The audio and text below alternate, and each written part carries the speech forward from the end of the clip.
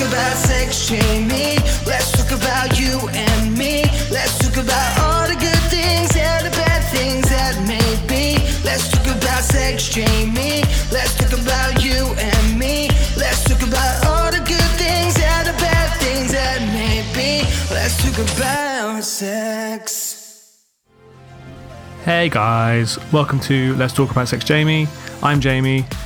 This week's episode, we are talking to the wickedly talented Serena van der Woodsen, as she tells us all about her experience of transitioning. And yeah, I found it super interesting. I had a lot of fun talking to her, as I always do. Hope you enjoy it. Let us know what you thought on Instagram, Twitter, slide into my DMs, leave us a review on iTunes. Apparently that helps people find the podcast or something. I don't know, probably not, but it makes me feel better. So yeah, chuck us a review. Cheers. Yeah, enjoy. Love you. Bye.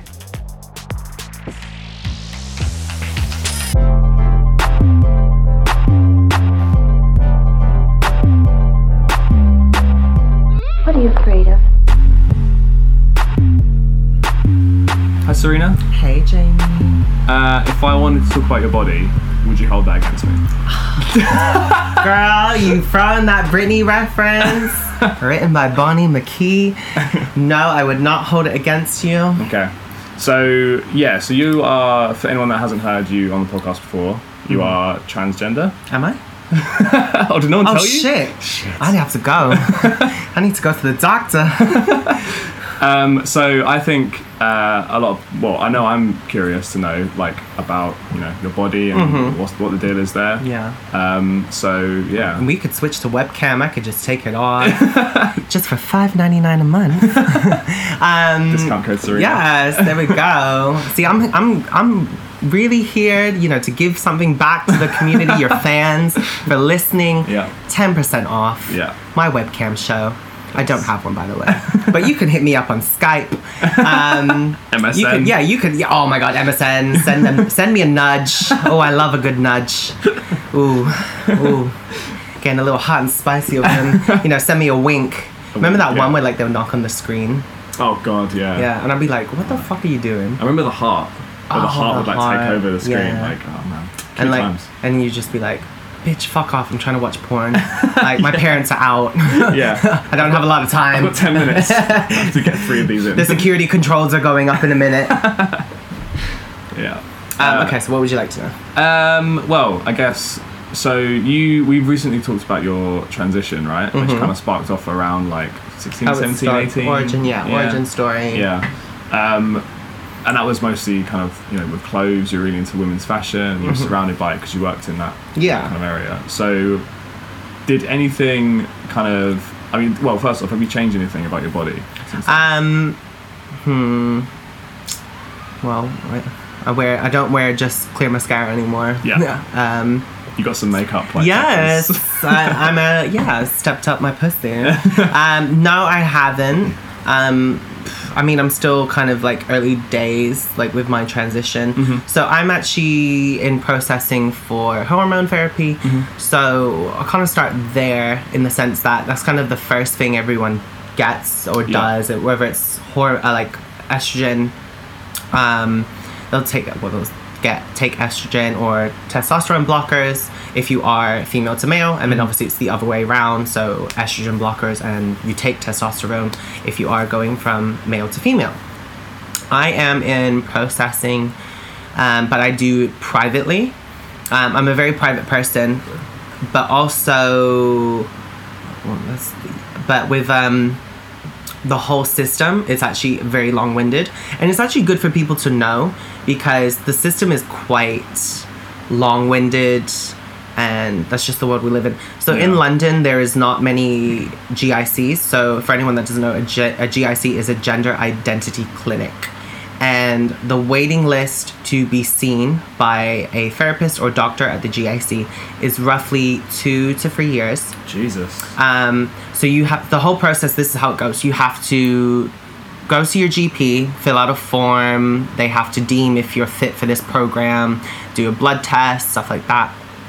And then they have to refer you to the GIC in London. There is one as well in Devon as well.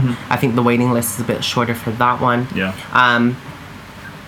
but the waiting list is very long. I remember looking at it once, and it was like, oh, we are now accepting applications from 2014. This was 2016, 2017 at this point. And I was like, Jesus Christ. Yeah, that's crazy. And it's a very long process. So then you have to, I know a friend that has gone that route through NHS. So that's for it to be on the NHS. Yeah, for it to be it to be on free healthcare. Yeah. Canada style. You know, the NHS, you know, as great as it is, it's a very slow process. So you have to, once you get seen, so let's say you've waited the 2 years, you finally have your appointment, you get seen by a therapist, or you go there for a gender dysphoria diagnosis. So what that means is to prove, it's like an interview and questions, and they look at your results and from your blood test, and they look at what your GP has written down and stuff like that, and they have to come up with a decision whether or not you're fit for the program, and if you actually are, if you do have gender dysphoria, which just means basically you I don't want to say fear, but you just don't identify as the gender that you were born as. Yeah. Once you have that initial diagnosis, it can take. So odd it's a diagnosis. It's yeah, it's yeah. like gender dysphoria. It's yeah, this whole thing. Like, it's so serious and clinical. And I don't really believe in the system, because it's like, why should you stop people from trying to just live their life? You know, they can make, you know, we're all human, we could do what we want, we can make our own mistakes, but it's such a monitored thing. They need to make sure that you are going down the right path. So some people wait 2 years, and I think that's kind of also like the first test. Like, if you are still serious about it 2 years after you've applied, then they're like, okay, cool, first test done. Then you have your interview, or like your initial diagnosis. If you pass that, then they kind of see if you're fit. Then they make you come back 6 months later to meet with another therapist, and then see if you're still kind of on the fence, or still very certain about what you want. It's by this point some people get really demotivated or frustrated, or they give up or whatever, but the ones that don't throw the towel in are the ones that are more successful. But it's to make, I think the whole process is to really just ensure that no one throws in the towel, or detransitions like years later. They're like, oh, this isn't for me, this isn't what I thought, I'm just gonna go back to my old gender. Because sometimes it could be too late. For some people, and it's gonna fuck with your body as well. If you're like taking, you know, you have testosterone, then you're taking estrogen, and then all of a sudden you're going back to testosterone. Like, it's to make sure for your health and well-being and your sanity that you go through this process. Even though it is very frustrating, it's a process in itself.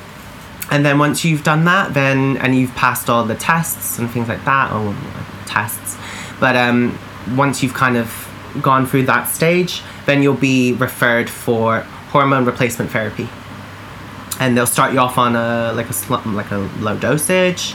There's like and pills, then it comes in different form factors. You can have it as a pill, you can take it as a patch that you can wear, and I think there's one other thing, I think it's a suppository. I'm not too sure, but yeah, there's different ways you can take estrogen. I'm fairly young. I'm fairly quite lucky.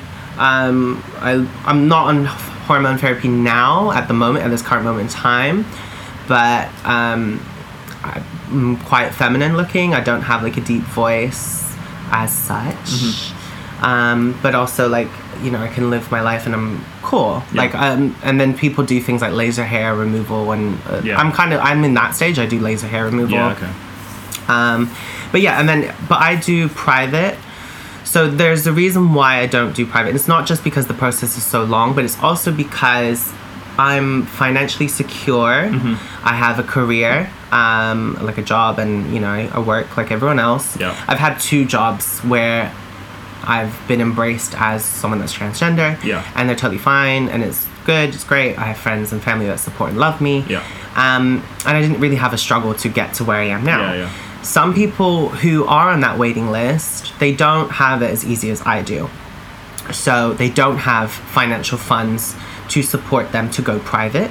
Like, they have to do it through NHS. Some people don't have a job or a career because they find it very hard to get employed because of being transgender. Yeah, okay. And also, some people don't have a lot of, people, they're shunned from their family and friends because of wanting to go down this route.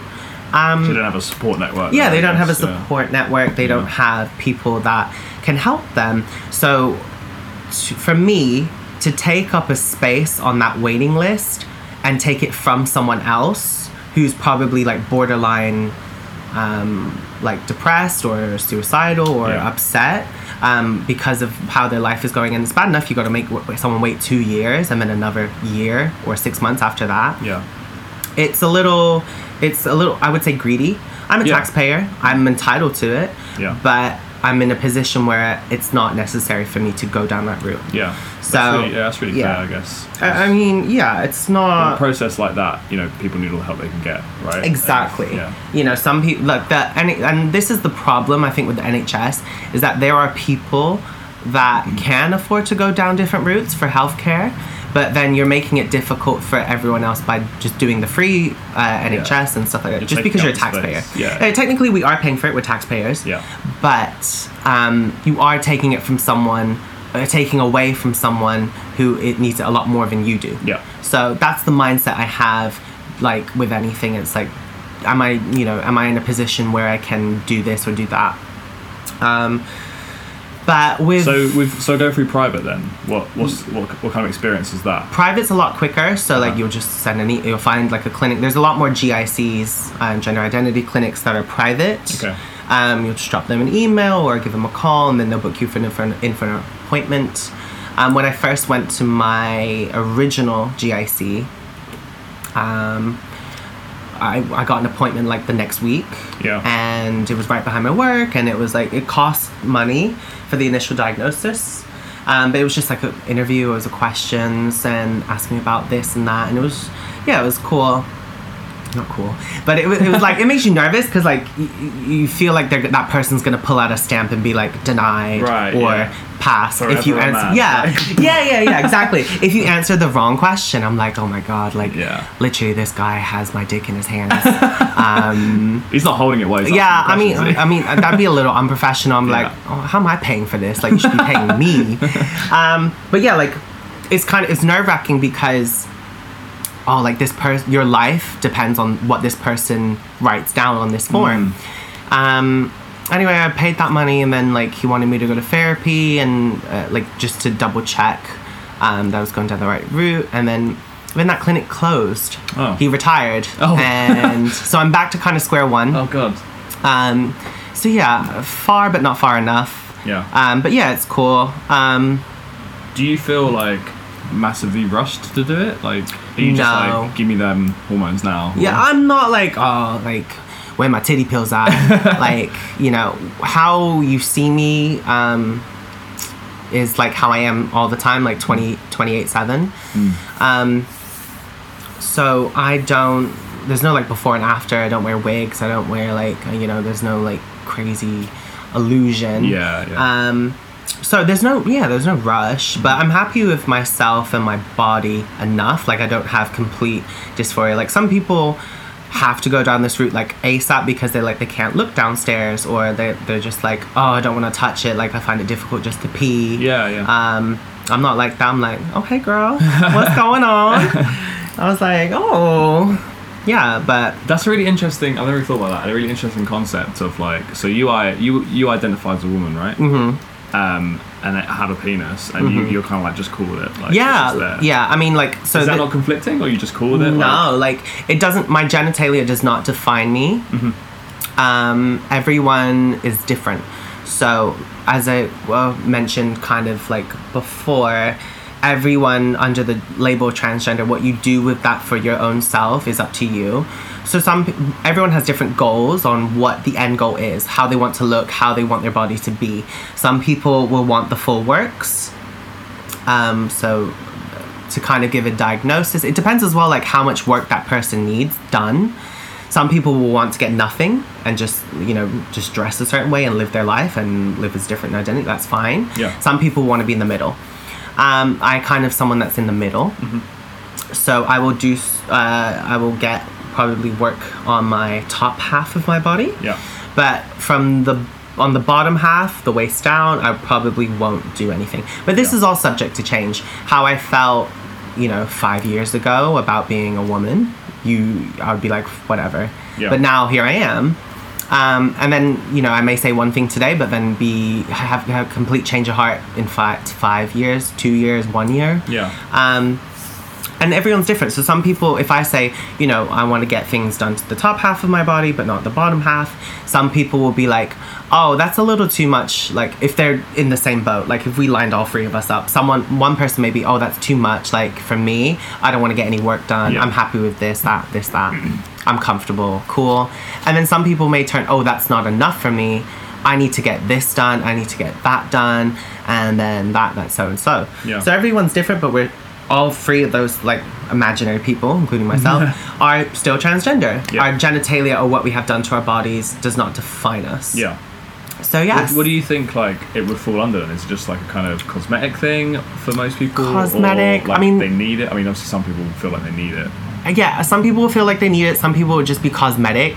And the line Does it fall under like plastic surgery or like gender reassignment? See, this is the problem. So some people will design themselves with like plastic surgery and cosmetic surgery for cosmetic reasons, right, to in not so many words, like kind of perceive themselves as the woman they picture in their head. Same thing, really. Then. So it's like if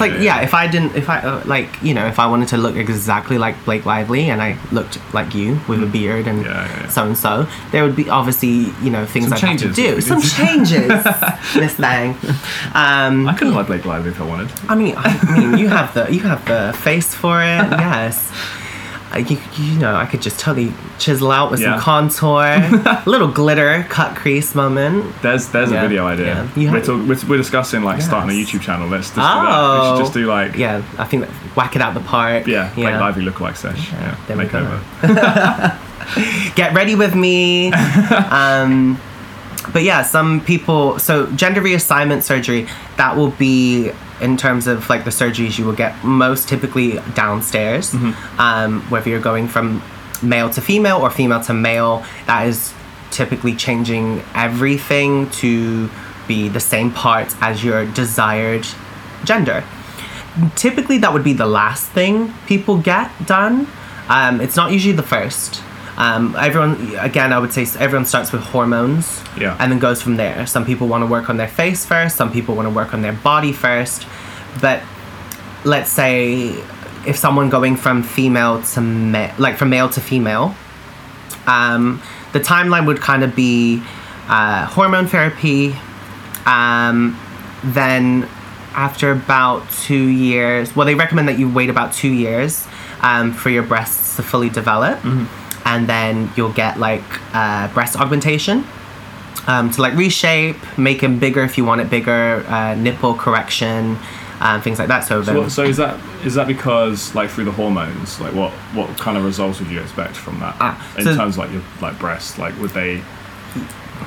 You said about nipple correction and stuff like that. Like so this is the problem as well with taking hormones. When you're on the waiting list, some people actually do get really frustrated and start going black market for their hormones. Okay. It's not recommended at all because one, that could slow things down for you even more if the doctor finds out or your blood tests come back and they say, oh, this is how much estrogen you have in your body, but you shouldn't, it's too high. So like some people will get off market hormones or steal their friends or get it from a different country. And if they're on the wrong dosage, it can create complications, not only to your body, but also the way it grows and forms. Right. Okay. So if they take a dosage that is too high too soon, it can create like tubular breasts. Oh, okay. So like I'm sure there's even like regular girls out there that have them. Like when you like open a can of cranberry sauce and you wiggle it out and it just looks solid. Yeah, it's just a solid like tube of cranberry sauce. Some girls' titties look like that. Okay. That's interesting. Regular girl, like a regular cisgender woman or a transgender girl. If you are given the right dosage, it can obviously it'll be a bit better, but you can still get a little bit of tubular you want to just round it out a little bit better. So that is what the breast augmentation will do. It's to because you only on hormones you can only go as big as a B. Some are lucky and could go to a C. Yeah. But generally, like, you'll go to a B. Some people are lucky and they don't need it done. Like, once they've had the hormones, like, they could be happy with their breasts or they look great and they look normal. Yeah. Some people just need, like, nipple correction in the sense that, if they got burger nips. Right, okay. Or, like, they don't have enough of a peak. Yeah. Or the way the breasts sit or how they slope, they're all over the place. Okay. So after hormones, after the initial like 1 or 2 years, after they fully develop, they'll get breast augmentation. Yeah. Because if you get breast augmentation like straight away, it could be really painful and really complicated, but also then they'll get even bigger. And then, so say like, oh, my ideal size is a D, you'll get a D, but then after like a few more years on hormones, like they'll start to sag because the skin's loosening, and then they'll go up to like a G or whatever, and then it's like, then you're gonna have to get a reduction, and then you're gonna have excess skin, and then it's all these things. But some people are so impatient, they'll just go down that route. So it's everyone's different. But after breast augmentation, in that 2-year period, the face starts to get softer. Cheekbones grow, hips grow, the brow, the brow bone gets a bit softer. And at this point, once you've looked at your face, if you're happy with it, you can stay that way. It will just get more feminine. But some people get FFS, which is facial feminization surgery. So it can go it depends how, I don't want to say like manly, like let's for instance, you look prior. So it could be as much as a hairline, getting your hairline lowered, brow bone shaven down, nose reconstruction, chin shaven down, Adam's apple. Adam's apple is again something that can be done early days because that doesn't actually require to be put under. Okay. To have like your trachea shaven down. But and it'll be like a rhinoplasty. Those are like the essentials, I would say. So not everyone needs all of them, but some people, those are the, I would say, basics for a facial feminization surgery, or like the most. So having your hairline lowered and the brow bone a bit flatter, the nose reshaped, the cheeks kind of like pushed up more, or like having your jaw shaven down, that is just what all the things that go into making a face more feminine. From that point on, and then you've got gender reassignment surgery, which is kind of the final stretch for some people. Some people will stop at FFS, some people will stop after breast augmentation. But when you get to gender reassignment surgery, that's the longest one as well, because that one has the most aftercare. If you get FFS, your face is gonna be fucked up and bruised for a good month or two. But if you're going from having a dick to a vagina, there's a lot of aftercare. You have to dilate like 2-3 times a day. If anyone doesn't know what dilating is, basically you have to place a kind of like a dildo sort of thing, like a contraption. So you start small. It's like a butt plug, but it's for the front. You have to put it up there like 2 to 3 times a day, for like 5-10 minutes, and it's nothing sexual. It's just like you're just putting it up there, let it sit there. It's just so that everything heals correctly and gives like space, room. But also like apparently the smaller your junk was originally, the less room you have. Oh, okay. So that's interesting. So some people can't take a lot of dick after because they didn't have a lot themselves to begin with. That's a really interesting switch. So if you had a big dick to begin with, then apparently you're going to have a lot more room for someone to play with. But then that can take about 9 months to a year. So it's like 3 times a day or 5 times a day, putting these little dildos up you, and then they get bigger, and then the amount of times you have to do it per day gets smaller, and then you only have to do it like once a week, and then it gets to a point where like, because you can't have sex I think for like 6 months. Oh, okay. But then it gets to a point where like, I think after that, like you dilate once a week, I can't remember when, but it's like you dilate once a week, or you can have sex once a week. Oh, okay. And that will count as a dilation. And yeah.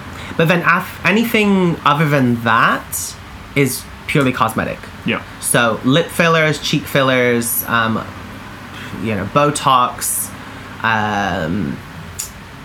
those things are more cosmetic to look more feminine. Yeah. But they're not necessary.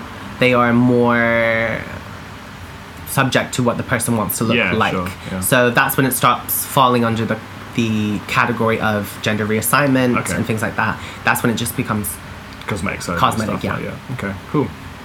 Right. So you're now, you said you're back at square one then for your hormone stuff. Yes. You just go and get re-interviewed. Yes. Re-diagnosed. Yeah. Okay. So, how far ahead are you planning? Are you you just want the hormones and then see where you're at by the end of it? Yeah, or? I mean, I'll in my head, it's like, get those titty pills, start popping them like it's ecstasy. Is that the only change you're expecting on those, or what kind of changes will happen on those? So apparently I'm a cunt, but apparently I'll be more of a cunt. So there are some pros and cons and side effects, and everyone is different. So some people take hormones and their sex drive like gets lower, like their libido drops. I am someone that has a very, very high sex drive. Like my libido is very high. That is a fear for me. Like, I don't want to be that person, like that nagging shrew. It's like, babe, I'm tired. I don't want to. Like, no, like me, if anyone knows me, like I'm the horniest person ever. I'm like, it's like say we just did it, and I'll be like, can we go again?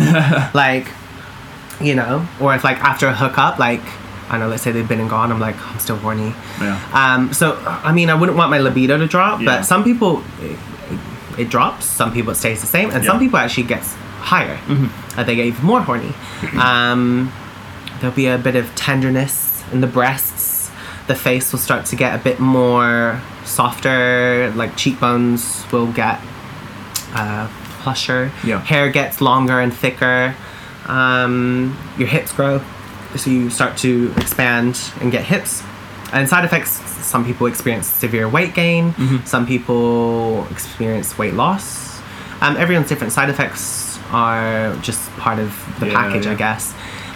For me, the plan would be to just get hormones, wait those 2 years to see where I'm at.